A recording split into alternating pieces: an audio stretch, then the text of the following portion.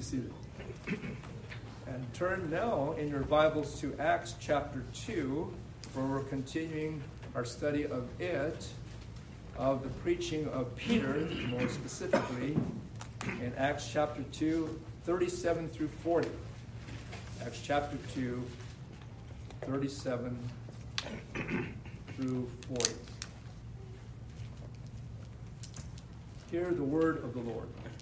Now when they heard this, they were pricked in their heart, and said unto Peter and to the rest of the apostles, Men and brethren, what shall we do?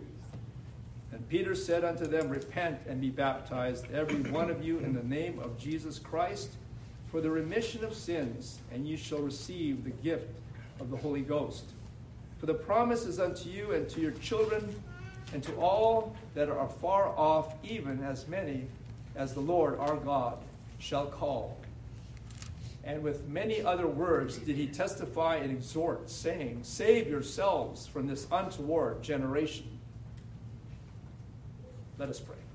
Father, we ask for your blessing upon your word, that your word would be enlightening to our eyes, to the eyes of our heart, that your word would become true in our hearts with an understanding that is only received by the work of your Holy Spirit.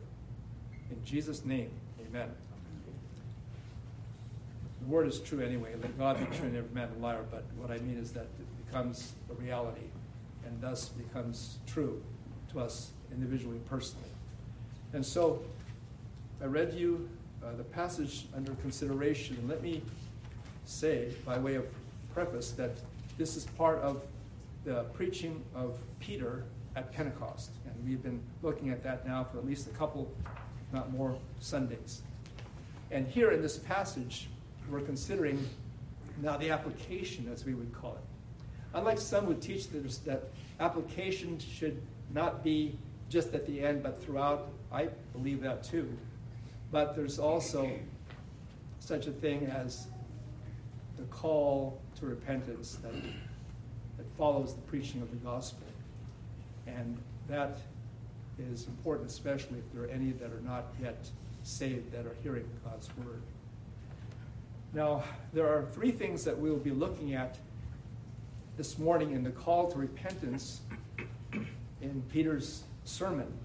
And the first is the conviction of sin.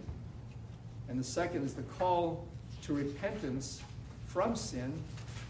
And then there's the third, a covenant promise fulfilled. Covenant promise fulfilled. And this is all in the text, Lord willing. The text will be borne out through the preached word. Again, reading verse 37, the conviction of sin. Now when they heard this, they were pricked in their heart, and said unto Peter and to the rest of the apostles, Men and brethren, what shall we do? It says they were pricked in their heart. They were cut in their heart. Their hearts were pierced.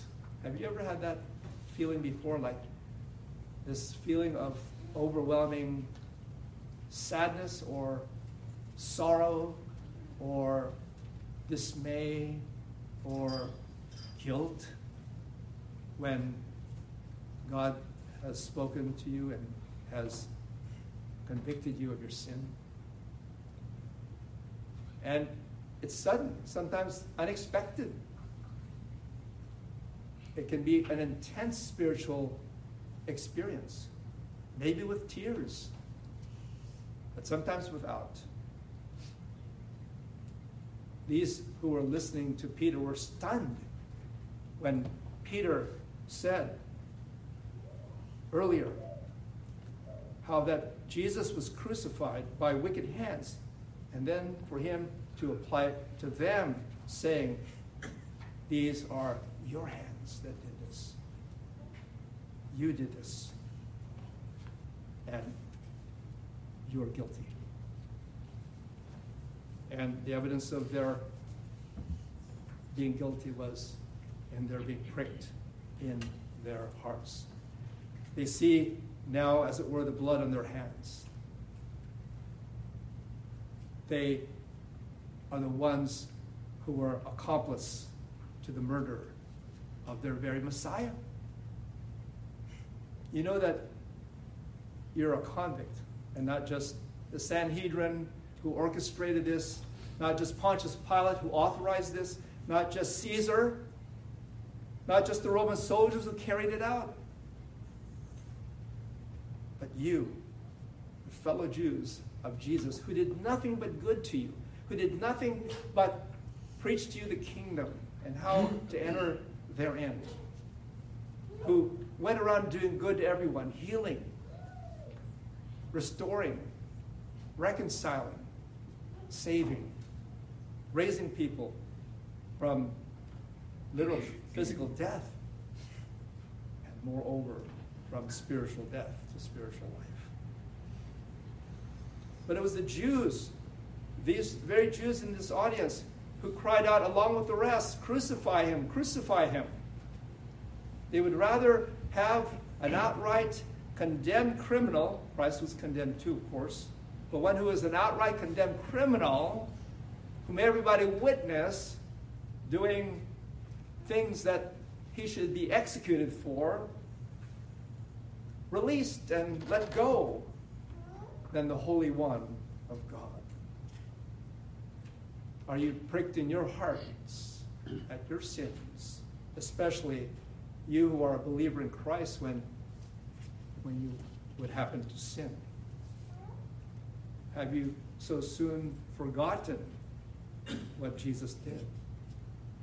As Peter would put it elsewhere, have you so soon forgotten the one who bought you from your sins?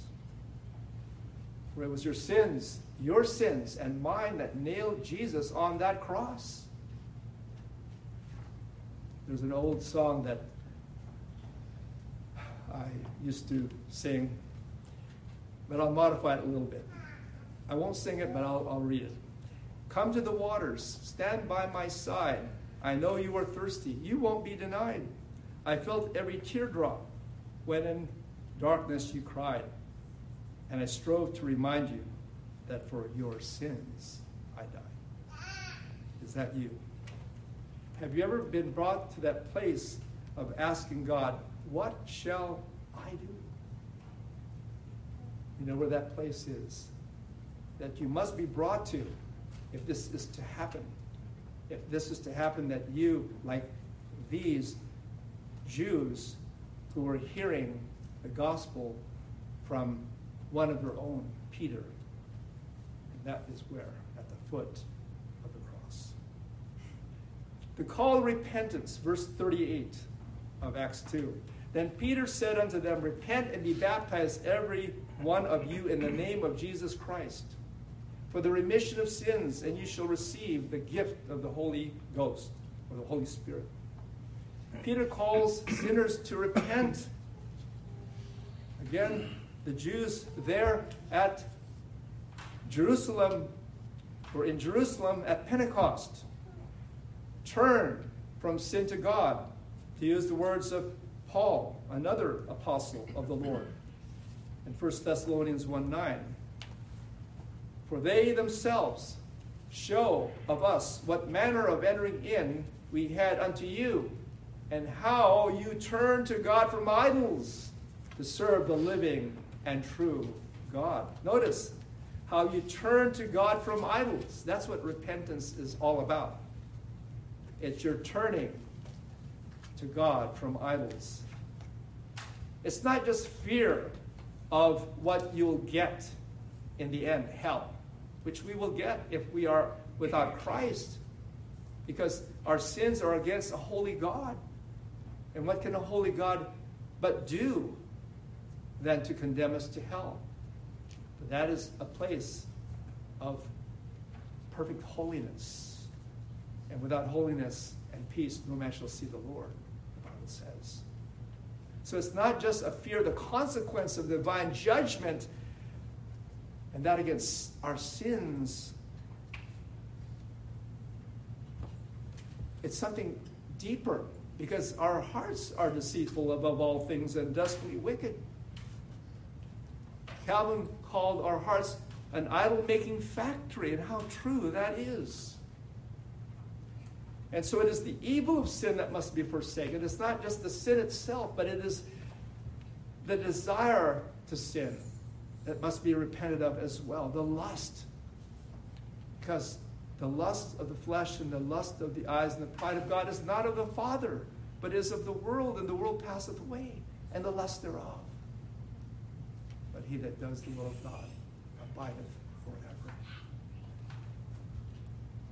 It is the evil of sin that must be forsaken, and the person and work of Christ embraced.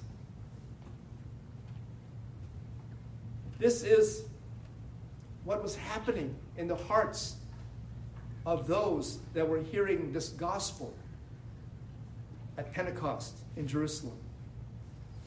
But is this you now? That's fine for them. Those that did come to Christ, those that did repent of their sins and come to the Savior, are in glory. But will you be? A second point is, Peter calls the Jews to repent, so did our Lord himself do so. For the Lord knows us all too well.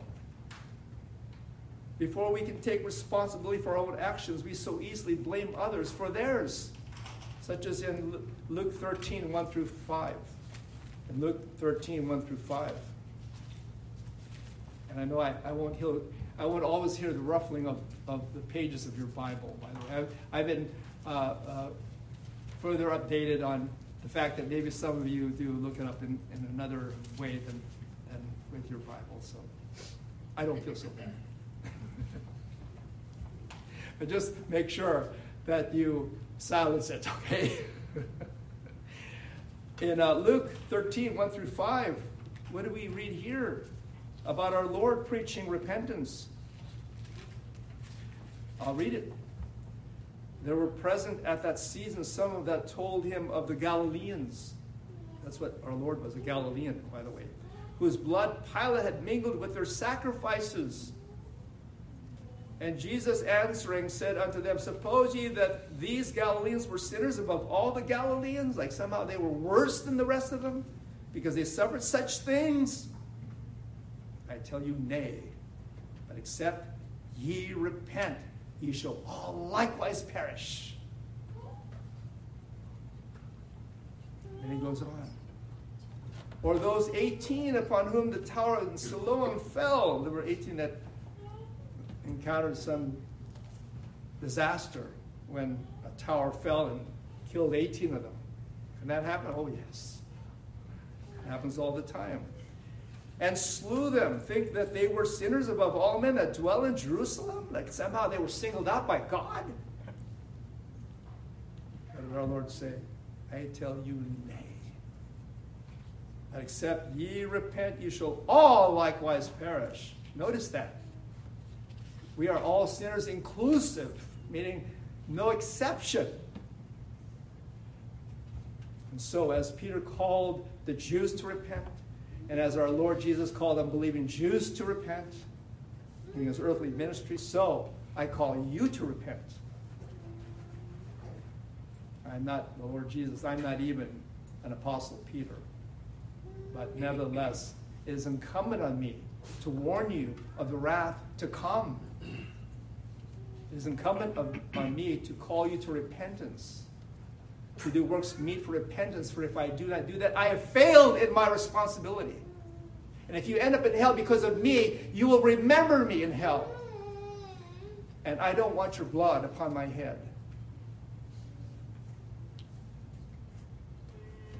So I call you to repent. Now, what is it? I've talked about it. I've talked about examples of it and of our Lord. And of course of Peter, calling men to repentance. Well, repentance, I like this definition because it really says it all. And I didn't come up with this, by the way. A lot of what I have is borrowed. I just move it around in such a way that hopefully it comes out and makes sense to you, okay? So repentance is a change of mind with a view to changing your life. How about that? First of all, it is a change of mind. The word in the Greek, mind you, is change of mind. Not just change of heart, but it starts up here with our changing how we think. Because God is an intelligent person. He is desiring that those whom he made in his image, who are likewise given intelligentsia, to use their minds. Come now and let us reason together, saith the Lord. Though your sins be as scarlet, they shall be as white as snow. Though they be red like crimson, they shall be as wool. That's reasoning, right? That's hopefully for us to come to our senses as to what we are doing with our lives, how we are serving ourselves and not the living God. We have made idols of our lives, of our comfort zone. And God sees that. And do you think he's pleased? Do you think he's honored? Do you think he's glorified? He is not. I'm not telling you this because I've arrived somehow. I'm far from having arrived. But so are you. We're in this together.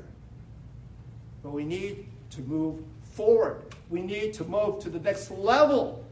We need to do this for our soul's sake.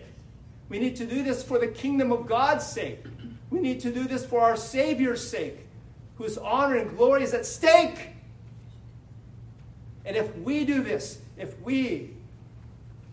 on this level, and if others begin to do this also on this level, because this is where it starts, in the day of small things. These are small things we're talking about, but if we're not faithful with the small things, how can we be faithful over many? How can we have the commendation of God in that last day? Well done, good and faithful servant, because you've been faithful over the small things. I'm going to give you greater things or more things.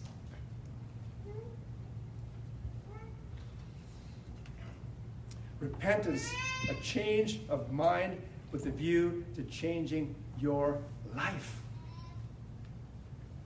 Peter says in another succeeding sermon, the following in Acts 3:19, repent ye therefore and be converted, that your sins may be blotted out, when the times of refreshing shall come in the presence of the Lord. Does that sound good or positive? Yes. That's why some say that it is the joy of repentance. We think, oh, repentance, that's like, we're beating ourselves up and we're flagellating ourselves and pulling our hair out and throwing dust on us. And no, it's not. It's not that at all. If you think it's that, you're deceived. Repentance is a change of mind. It's saying, Lord, amen. Amen to your word. Amen to your gospel. Amen to you, Lord. That's what repentance is really all about. By being converted from loving yourself to loving Christ, he will blot out your sins. By his blood, he will put them away from himself and from you, as far as the east is from the west. So far hath he removed our transgressions from us, the word of God promises. And he will cover you with his perfect righteousness. He who was made sin for us who knew no sin, we will be made the righteousness of God in him. Can you imagine that? We are looked upon like we are Jesus. Only it's God looking at us through his Son. And I tell you, we are embraced, we are loved, we are received, we are accepted as much as his Son. And we will be taken to heaven as surely as he is in heaven now. Our flesh is in heaven that was pierced for our sins at the right hand of the Father. And do you think that he's not reminded every day up there in glory? Oh, yes. And you think that his being refreshed day by day, and then his hearing his children crying day by day, though he bears long with them, that he is not going to hear us, and he's not going to provide for us, who did not spare his only begotten Son for us, spare from doing other things, doing greater things, even using us to spread the word, even using us to be a blessing to others so that others too can come to know the joy of believing and repenting and receiving Christ. And you will experience times of refreshing such as you've never experienced before. And it will all be because of the presence of the Lord. How does it work? There's another scripture as to how repentance works. And I'll have you turn to 2 Corinthians 7, 9 through 10. So 2 Corinthians 7, 9 through 10.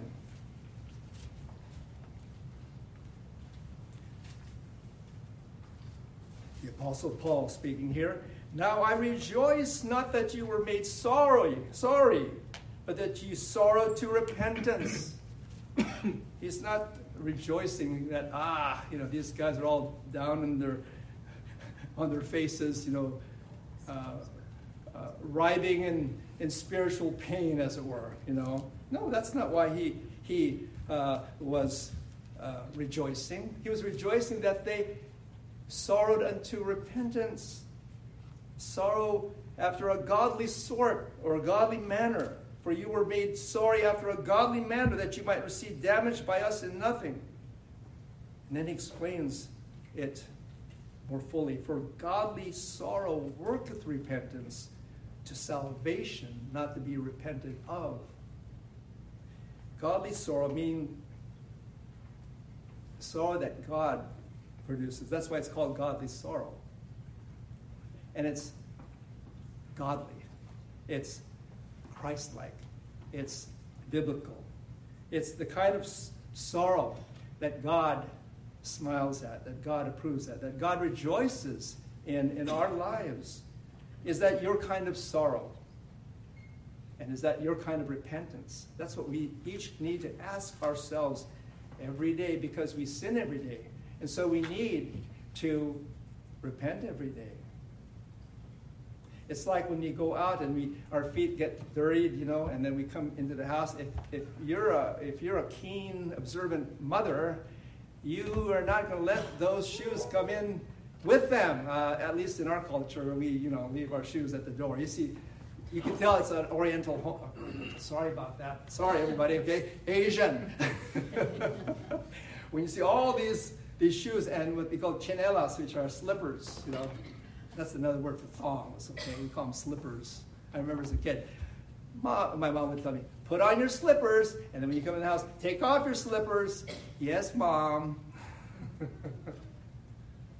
We do the same thing in the kingdom of God. We need to take the dust off of our shoes. We need to have our feet washed. That's why feet washing was so important in those times, and need to be practiced again in terms of repentance. Repentance, godly sorrow unto repentance, and that unto salvation, not to be repented of. Because the converse, the opposite, is unthinkable. Sorrow of the world worketh death. So if it's a sorrow that is only like, I got cut, or a sorrow that, it really was not a win-win. It really was not profitable. It really did not produce the results I want. Not take into consideration what God wants. You see, that's the difference. That's the difference. That's the kind of thinking that has to happen, that has to change in each and every one of you and me, if we are to be the people of God that will glorify Him. And it will be a joy. It will be a joy. It will be a joy like that described in Luke 15:10. Luke 15:10.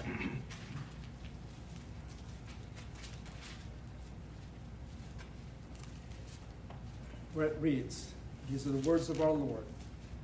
Likewise, I say unto you, There is joy in the presence of the angels of God over one sinner that repenteth. I have a witnessing friend who always says, the angels of God must turn somersaults when one sinner comes to Christ. And I picture, and I look up immediately, like every time, it's like I look up. I don't see that, but you know what? You're right. Because it's true. It's true. But if the angels do that, if our Father in heaven and our Lord Jesus are rejoicing over one sinner that repents, how about the sheep that is brought back to the fold? How about the one doing the repentance? Of course. Of course. Of course. Look at Luke 15, 19, and 20, further down, in which we see the example of the lost son. At first, the lost sheep, and then the lost coin or silver, and then the lost son. Three-part parable, three-part sermon. And what does the lost son say when he comes to realize that he's lost? That's what we hope for, right? In our wayward youth, in our lost children. We have some that I even prayed for today. In my mind, I was thinking about a couple of covenant youth that were active in their church but are no longer. And there are those even with us in the past that are no longer walking the walk. They may be talking the talk, but they're not, at least they're not doing that. They're not walking the walk. Well, so is the prodigal, who, when he came to repentance, said, and am no more worthy to be called thy son. He was rehearsing what he was going to say to his father before he actually arrived at the gate and at the door. His dad was on the porch there waiting for him to come back. Can you imagine that? Do you think parents do that? Do you think there are parents that actually pray for their children every day? Like what we read about?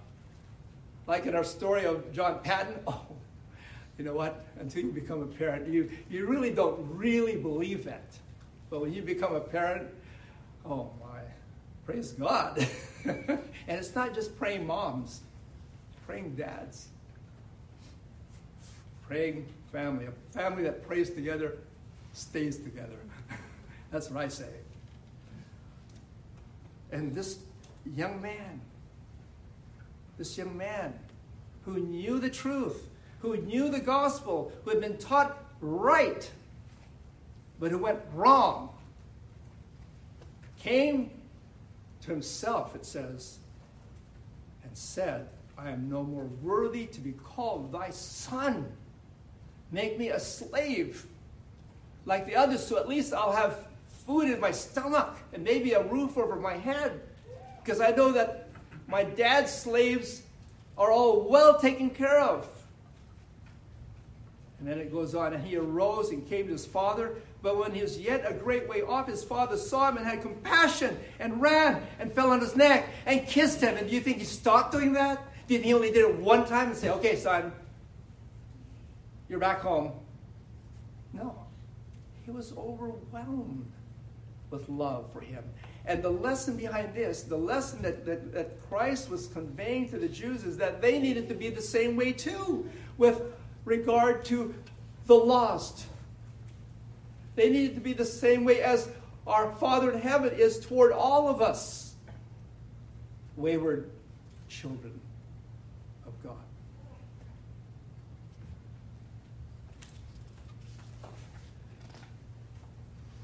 Have you experienced this from your Heavenly Father? I'll tell you, either you have or you haven't yet. But if you have, I tell you, you cannot have enough. You cannot live one day without wanting the smile of Him, of wanting the smile of heaven on your life. Your life would be utter misery. You would wish yourself dead. If God forbid that you wish yourself dead. But in comparison to being without His smile in your life, this would be a living hell, if I can put it that way. I'm going to stop there and do the last point next time, a covenant promise fulfilled, because that's a story in itself. But I'd like to say in application, in my application that is, like all preachers, Peter had more to say. In fact, in verse 40, it did make that point. And with many other words did he testify and exhort, saying, save yourselves from this untoward generation.